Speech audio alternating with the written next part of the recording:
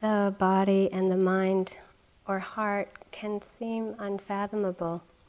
And in that way, we can see the practice as a journey into the wilderness of the mind, heart, body. John Hay is a great naturalist from this century, last century, that we're very lucky to be on the planet with. And he wrote in The Company of Light, "Do not call it wilderness unless you are prepared to be lost and discovered there."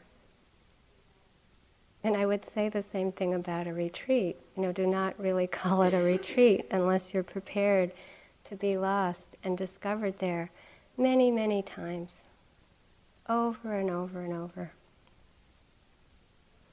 And I find that sometimes at the beginning of a walking or the beginning of a sitting, or actually any time when I feel lost or disconnected, especially on a retreat, it can be helpful to be aware of our own helplessness in the face of feeling that lost. It's like we lose touch with our intention. We lose touch with the meaning of why we're here. And it's true that we all take our own unique path to the truth. So we all want so much to land on the earth and be safe here. The Buddha said that a guarded mind brings happiness. That's safety. But there are times when mindfulness isn't present. That's the guarded mind. And we don't feel safe.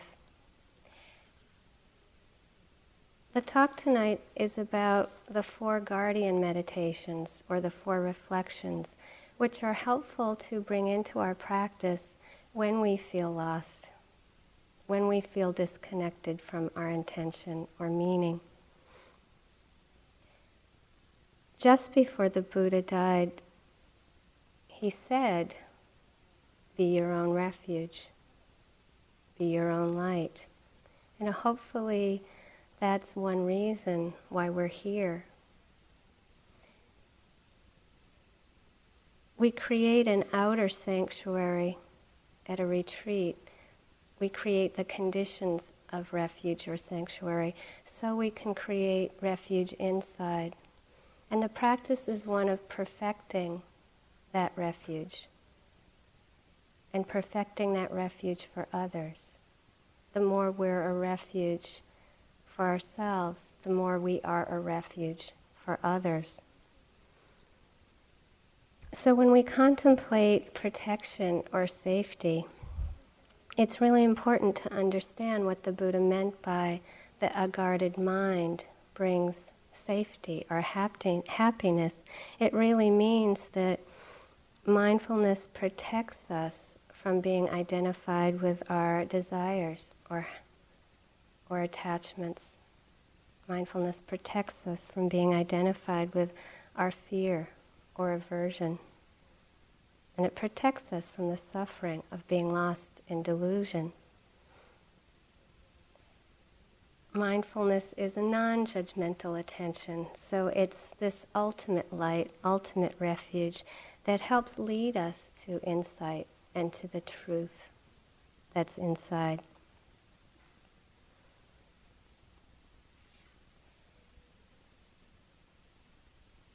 When we start a sitting, we usually give the instruction to bring the attention to the body, to receive whatever sensations are happening there, to become aware of them, and then to receive the sounds, to receive the breath as a kind of anchor, to be still enough to see clearly.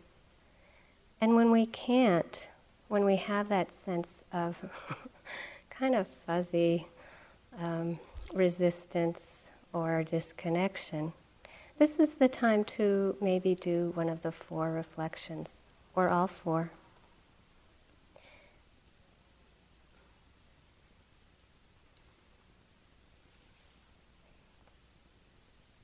And I just want to mention again, these might not be so appropriate to do when we feel complete, when we feel like the mindfulness is there. Because at that time, we don't need anything more. There is that sense of, that perfection of just flowing with the present moment experience. But when that's not happening, the four guardian meditations, or one of them, can help us tune into our deeper motivation or inspiration.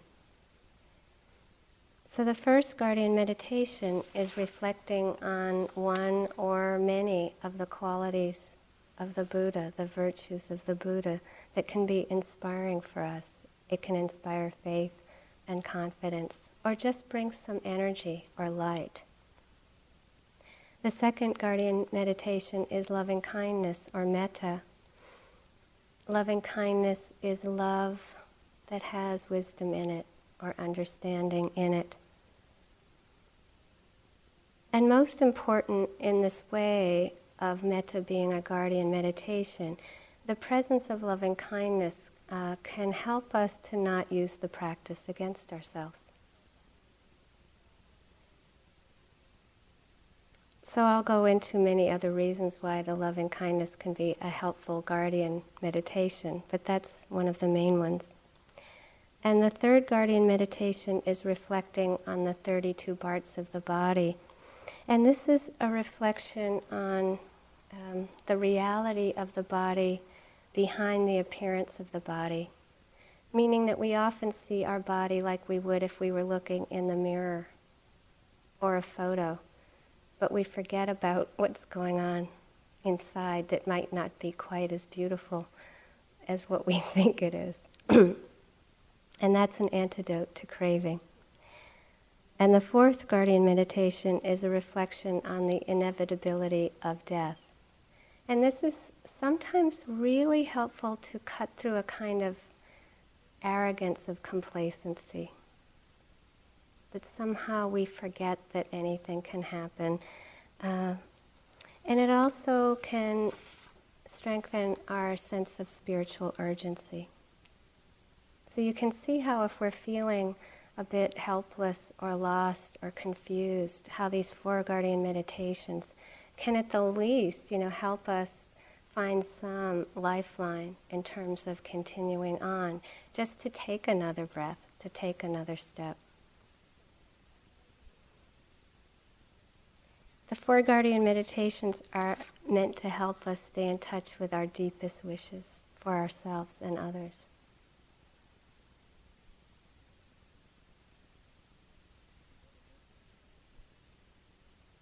Traditionally, that first guardian meditation, reflecting on the virtues of the Buddha, in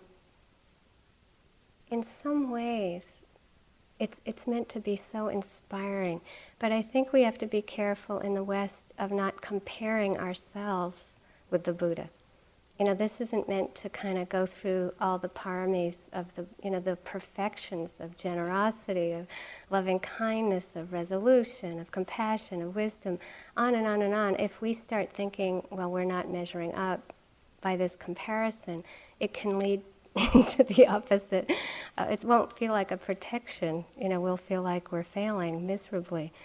So that's not the idea. And if this recollection doesn't bring this sense of inspiration, it's not helpful for us. That's okay. There might be some other image that might be more helpful for us. But if we do have a connection with the qualities of the Buddha that have inspired, these teachings, just if you imagine lifetimes of perfecting one quality, like compassion. It's humbling because we tend to be in such a hurry to be free, or we tend to be in such a hurry, to get it all at once. But really, if you look at the meaning of, this perfecting qualities over eons, it can help us just kind of, oh yeah, take a breath, not to be so hard on ourselves. So in the text, the Buddha is described as sublime, the knower of worlds, an incomparable leader. a teacher of gods and goddesses as well as humans.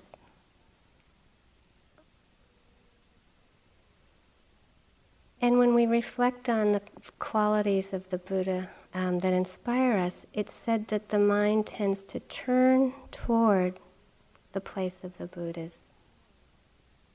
Now, that's the idea. So at the least, it can bring about some happiness and gladness or courage, calm, lightness. When I first went to Burma, I was very touched by the immediacy with which people relate to the Buddha. It's like he didn't die, or he just walked by yesterday. And some people might think of it as not so sophisticated, but it was really moving to see some places where, when it's cold, they put a sweater on the Buddha statue. Or in some places, they actually brush the Buddha's teeth. He's alive.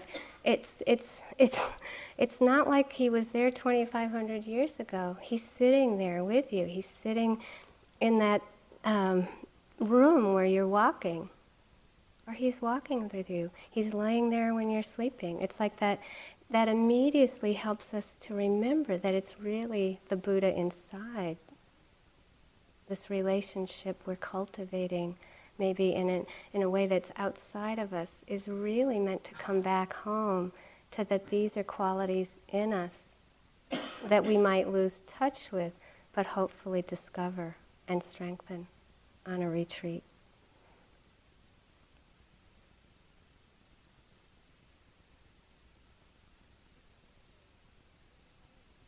There is a sayadaw in Sagaing in Burma where we've been teaching that is very quiet and more hidden.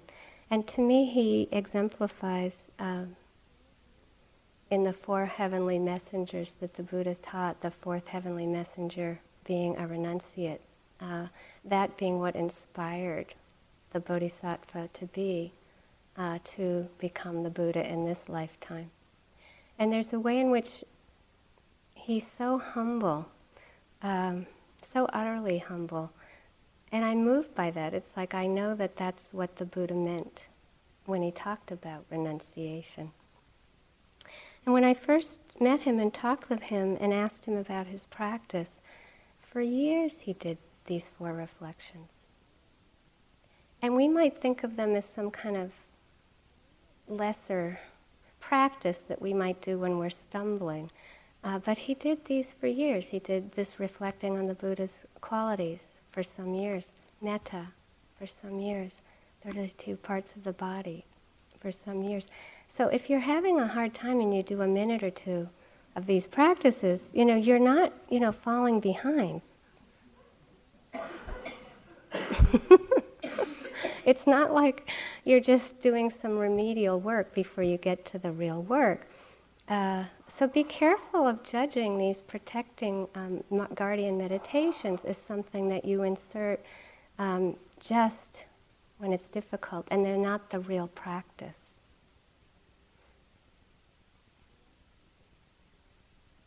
When I see this monk, I can't imagine not bowing down to him. I mean, it's unthinkable. That's how powerful his humility and renunciation is. For some of us, the image of the Buddha as a statue might not be so inspiring, and that's okay. That's in the West, if you don't grow up with this, it could be something that just doesn't connect, and there could be a way in which a guardian spirit would be more helpful. Or Rumi, something, Mary, there can be other images of the divine that can help us, but what matters is that we make the connection and feel protected, guarded. After the Buddha died, he wasn't remembered as a statue. He was remembered as an emptiness. So for about 500 years, There was no image created in his likeness. And this is very important for us to remember, that he would be represented over those 500 years as an empty seat, or a tree with no one underneath it, or a pair of footprints, or the wheel of Dhamma set turning. So again, if these images are more helpful, a tree with no one underneath it for 500 years, that's what was represented as the Buddha. You know, that's a wonderful thing to contemplate. So he was referred to as one thus gone. And it wasn't until the Greek settlers in India came and converted to Buddhism that he was personified as the statue we see today, as the god Apollo.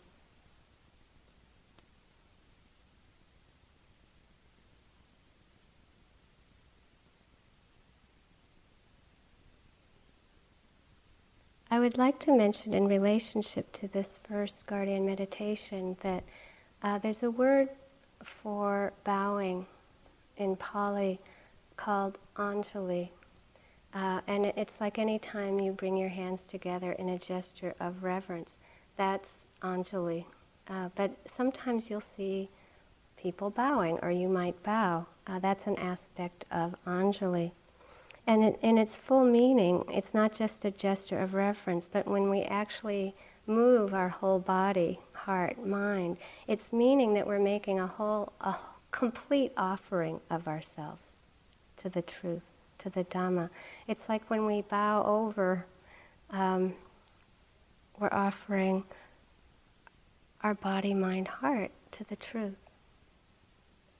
Traditionally, one bows to the Buddha, Dhamma, Sangha. For me, when I bow, because I've bowed in so many different mind states, it's like I don't think there's a new mind state that I haven't bowed in, but especially when things have been difficult for me, to bow and to touch my forehead on the earth. There's just this feeling of surrender that is the practice in and of itself. You surrender to whatever's happening in your practice, in your life at that moment. And it's not only is it healing, but it's very liberating.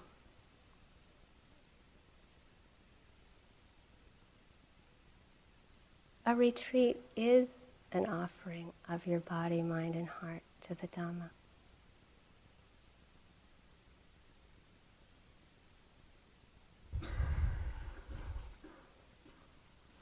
Sometimes when I'm doing loving kindness practice and I can't connect with it, sometimes it's helpful for me to just place the Buddha next to me or in front of me.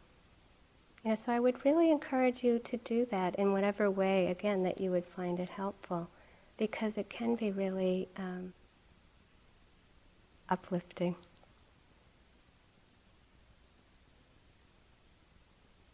One of the great disciples of the Buddha, Sariputta, described the 4 floods that us human beings are up against in this journey to liberation. The flood of sensuality, the flood of the will to be, the flood of views, and the flood of ignorance. And he said that the Buddha is the one who teaches us how to cross over these floods. He said, the Buddha showed a way for the crossing over these floods, and we who have been shown this ambrosia of deathlessness stand unshakable, seeing Dharma. It's so beautiful. This is what we're meant to contemplate, this ambrosia of deathlessness, where we can stand unshakable, seeing the truth of the Dhamma.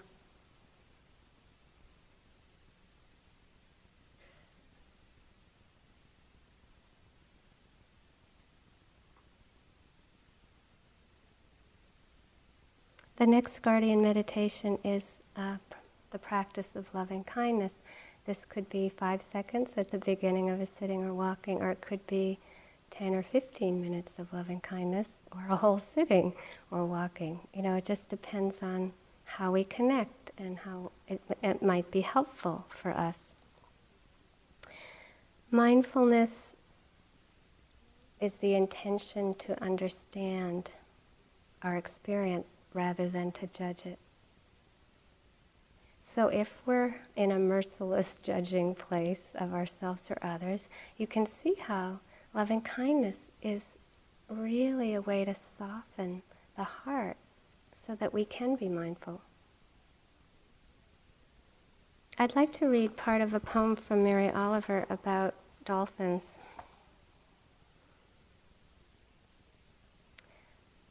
100 white-sided dolphins on a summer day.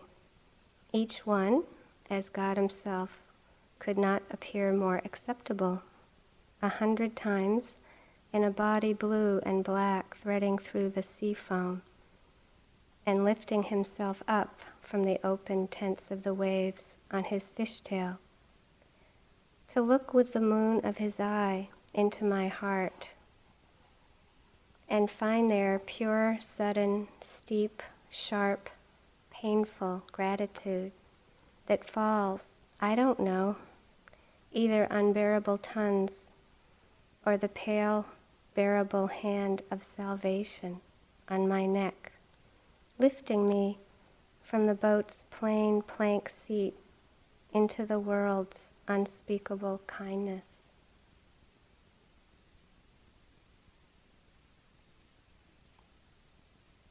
So imagine starting a sitting, touching into that unspeakable kindness. That kind of gentle blessing or touch that would enable us to soften into the truth of how things are. This is the loving kindness. It's being able to bring a blessing to ourselves and others. And of course, at the beginning of a retreat, there tends to be a little more resistance going on. Maybe not that soft, sensitive, delicate touch of awareness with whatever's appearing. We can tend to be more clubbing things than gentle, yeah? So if you find that you're thinking, or you're just getting tighter and tighter around a mind state or pain, you're probably experiencing, maybe not quite yet, but, the intensity of the physical pain that comes up, sometimes it helps to soften with some kindness, because that allows the awareness to become kind again. Mindfulness is the intention to understand rather than to judge. And you'll notice when the resistance is there to, say, physical pain, that even if the words aren't there, we are judging that experience as not being acceptable.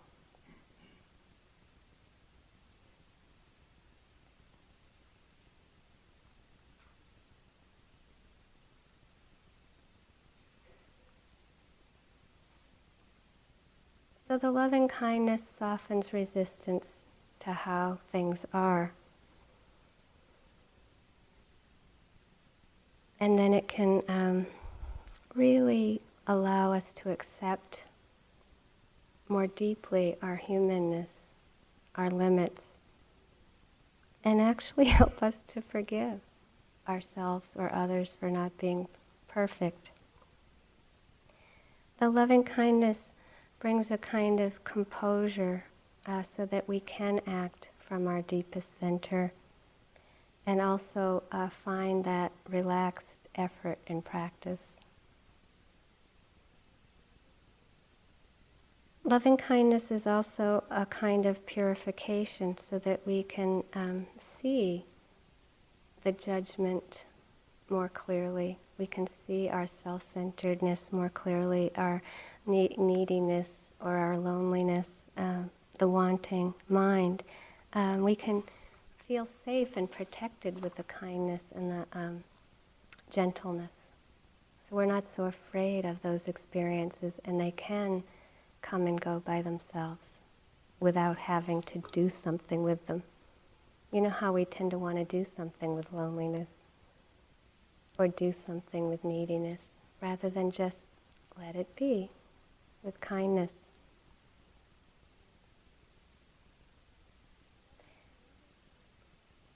Loving kindness also protects us because we can develop some concentration. or tranquility. That is also the protection of seclusion. Being with the breath is a protection of seclusion until we open up to our moment-to-moment experience. And also the loving kindness brings about a seclusion. If you connect with it, and you can do this practice for 5 or 10 minutes at the beginning of a sitting, it can help deepen our concentration. And then we shift to our moment-to-moment experience.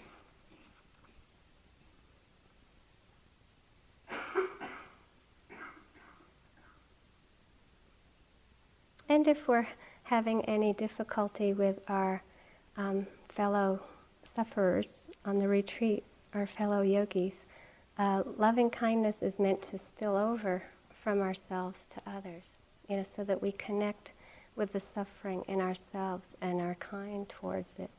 We also, it can soften us towards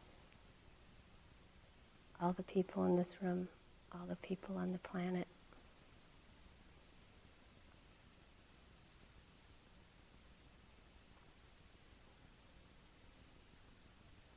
So you might connect with reflecting on the virtues of the Buddha. You might connect with this unspeakable kindness of metta.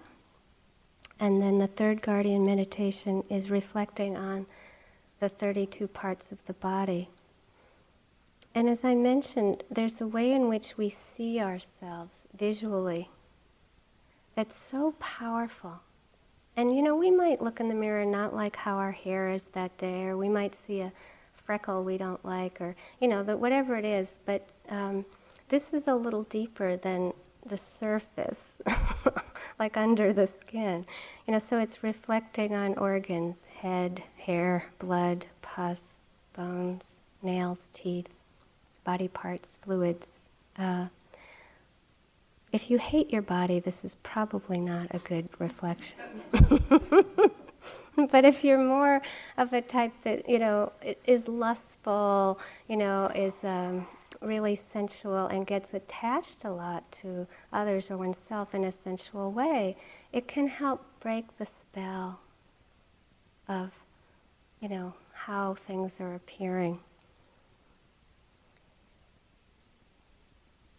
I had a student at a 3-month retreat that had been interested in this practice for some years, but the 32 parts seemed a bit much, so we focused on 5. For 3 months, he just reflected on blood, pus, hair, bones, and skin. And it was amazing to see how light his mind got and concentrated. And how powerful it was for his practice. It was like the right one for him at the right time.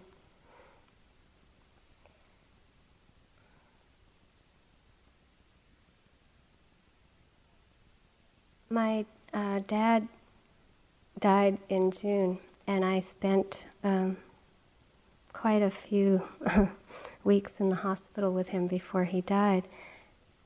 And he had some wounds on his legs that have never been diagnosed, but I could see through this, it's like they were so horrible that you could see his tendons and ligaments. And it was so utterly painful to see his body from that perspective. I don't know if I've quite processed it yet or really absorbed it fully. But I just was amazed at how when I look at a leg, I don't normally think of what's inside it and how it looks, And again, this is not meant to be a morbid reflection, but it is meant to cut through this incredible conditioning we have around visuals. We just forget to have the direct experience of the inside. So what I would recommend with this particular reflection, especially when you feel attached or aversive to someone, it can be helpful to reflect, what part of their body am I attached to? Or what part of their mind am I attached to or aversive to? Or what memory am I attached to or aversive to? Because it's really interesting how identified we can get or attached to ourselves and others, when really it might be just their face, but not the back of their head, or and you might not like their waist, but you like their feet, or it's just sort of it can be liberating to investigate just what it is that we're identified with ourselves or others.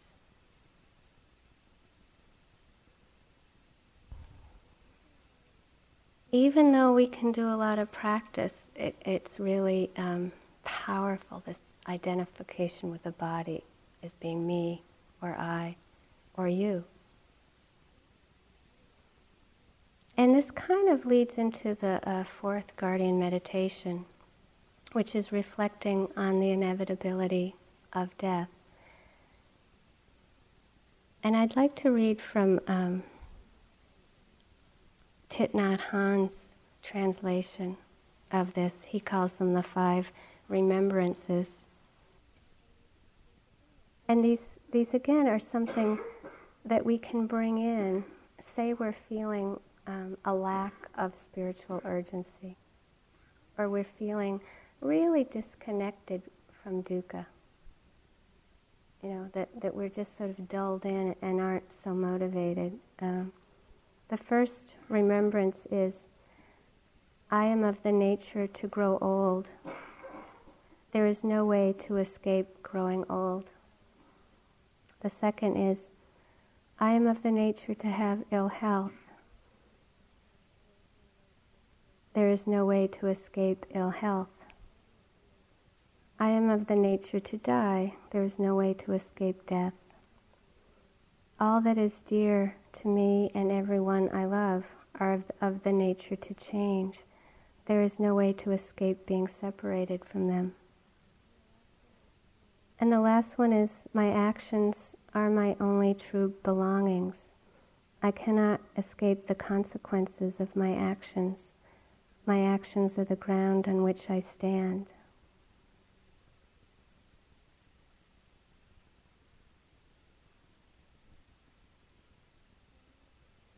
So I wanted to just focus in on the 2 aspects of this reflection that I think are really helpful, which is one, just helping us to see our complacency or the arrogance of thinking that, death isn't going to happen to me. And the other, which is just spiritual urgency. If you're here at this retreat, you've had to touch into some spiritual urgency. And it's wonderful. And even if you use this reflection for that you recognize and value the spiritual urgency that you do have, that's a really beautiful quality that brings us to a retreat. The Dalai Lama said that without the awareness of death, it impedes all spiritual practices. That's powerful, that all spiritual practices are impeded if we don't have this awareness of the inevitability of death.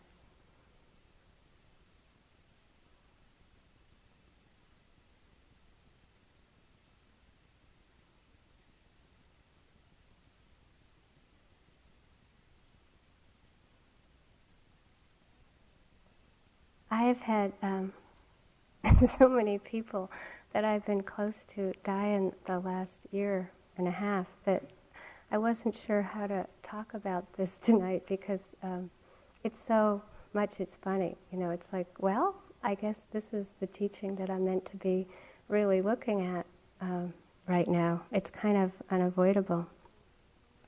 And there's been a poem by Basho, who was a Japanese haiku master, but also his spiritual practice was that of pilgrimage, very difficult, long pilgrimages through sometimes really difficult terrain in Japan.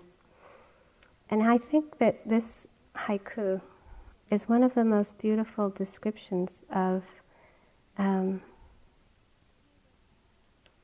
how we're all interconnected in relationship to mortality. That we all, every bird, chipmunk, snake, human being, deva, god or goddess, that anything that conditioned, anything that takes birth will pass away. And also the karma of that. I think that for me, the last year and a half, what I've been learning is not even so much that we all pass away as well as take birth, but what is this strength of karma that brings us together with certain people? And how much we are meant to learn from that, from each other. So Basho said about this inevitability of death, departing spring, birds crying, tears in the eyes of fish.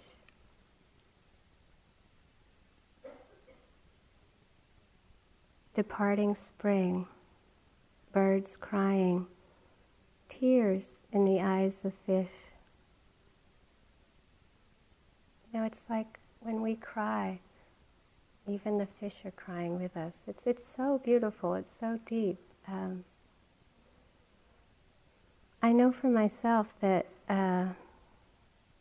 mortality has been something that is like one of my deepest spiritual practices. When I was very young, I would make altars in the woods for any animal that I found that had died. It was so important to me. And my mother died when I was young. So I was sort of forced to look at mortality in a way that most of my friends hadn't had to. And from this perspective, at my age now, I am so grateful to my mother for that teaching. It's like she gave me this sense of spiritual urgency. I don't know the karma of it in terms of her intention, but the result or the consequence of it is that I have been so motivated to try to understand what's deeper than life and death. This is the ambrosia of the deathlessness that the Buddha taught. And it's really when we're yearning even to drop below this endless chatter in our mind, when we sense that there's a silence deeper than the kind of constant stream of it's just that we want security, we want security, we want security, we want security. But when we do have enough yearning and longing, there's this really deep ache inside of us for something deeper. That's spiritual urgency. And anything that you've done in your life that brings you deeper, that helps cut through the kind of mainstream, really being identified with the body, really being identified with whatever. But you can look at our culture and see that it's so hard to value spirituality. It's so hard to value this yearning for something deeper. So that I find that the reflection on the inevitability of death to be a very joyous reflection.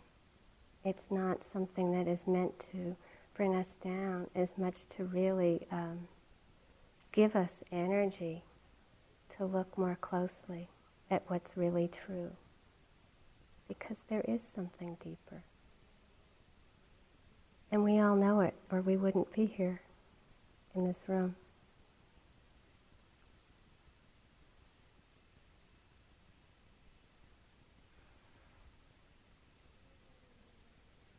The four guardian meditations, the reflection on the Buddha's qualities, the unspeakable kindness of metta, the 32 parts of the body, and the reflection on the inevitability of death are meant to actually protect the teachings. They protect the preciousness of the practice itself. And they help us to become a refuge. The Buddha was a perfect refuge for himself and others. And we can aspire to that, to become a refuge in this world, a light for ourselves and others. So especially when you might be having some difficulty, or maybe not at the beginning of a sitting or walking, you might find one or several of these guardian meditations helpful.